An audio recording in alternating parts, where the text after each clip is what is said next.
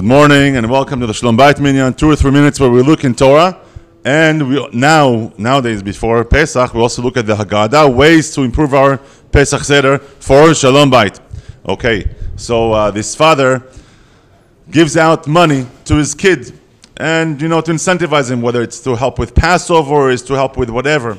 And after a while, he figures out that he's giving his kid a lot of money. So he's telling his kid, I'm working very hard for this money. Money is very, very important. So the kid tells him, listen, at least you work for the money. I have to beg for mine.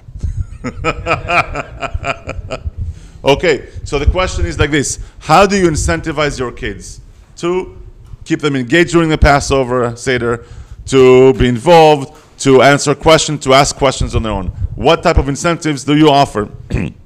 We all know, we already discussed one way, which is to keep them engaged, which is giving them parts, actually active parts in the Haggadah, where before Pesach, you go over with them and you say, okay, Avraham, what do you have to say? And you mark it in your Haggadah with the flag system that we talked about before.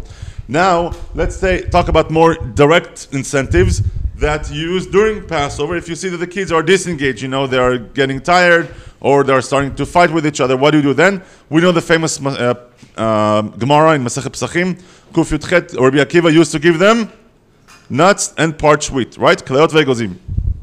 Okay, nowadays, nobody would even care about kleot ve'egozim, nuts and things. So what do people do? Chacham Ovadia Zichrono Livracha, what would he give? He gave them candy. Okay, if it works, great. I don't like candy that much. I'll tell you why. I don't like candy for two reasons. First of all, inflation. Once you start giving candy, it loses the value. As you can see, the dollar nowadays, everything is inflated, right? You give them candy, then after a while, you give them 2 or 3 things, it loses its value. One reason. The second reason is if you have multiple kids around the table, they start arguing. Hey, how come you got 2 candies and I have only 1? Well, that's because he said 2 divrei Torah. You said only 1. You said, well, she's older than me.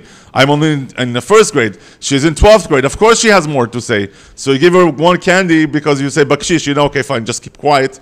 And then the 12-year-old goes like, wait a minute, it's not fair. She got candy for free. So you give her candy and then, What? And you get them hyper too, and it's not good for the teeth. So what did I do? It's actually something that my wife came up with. She must have heard it somewhere else. It's brilliant.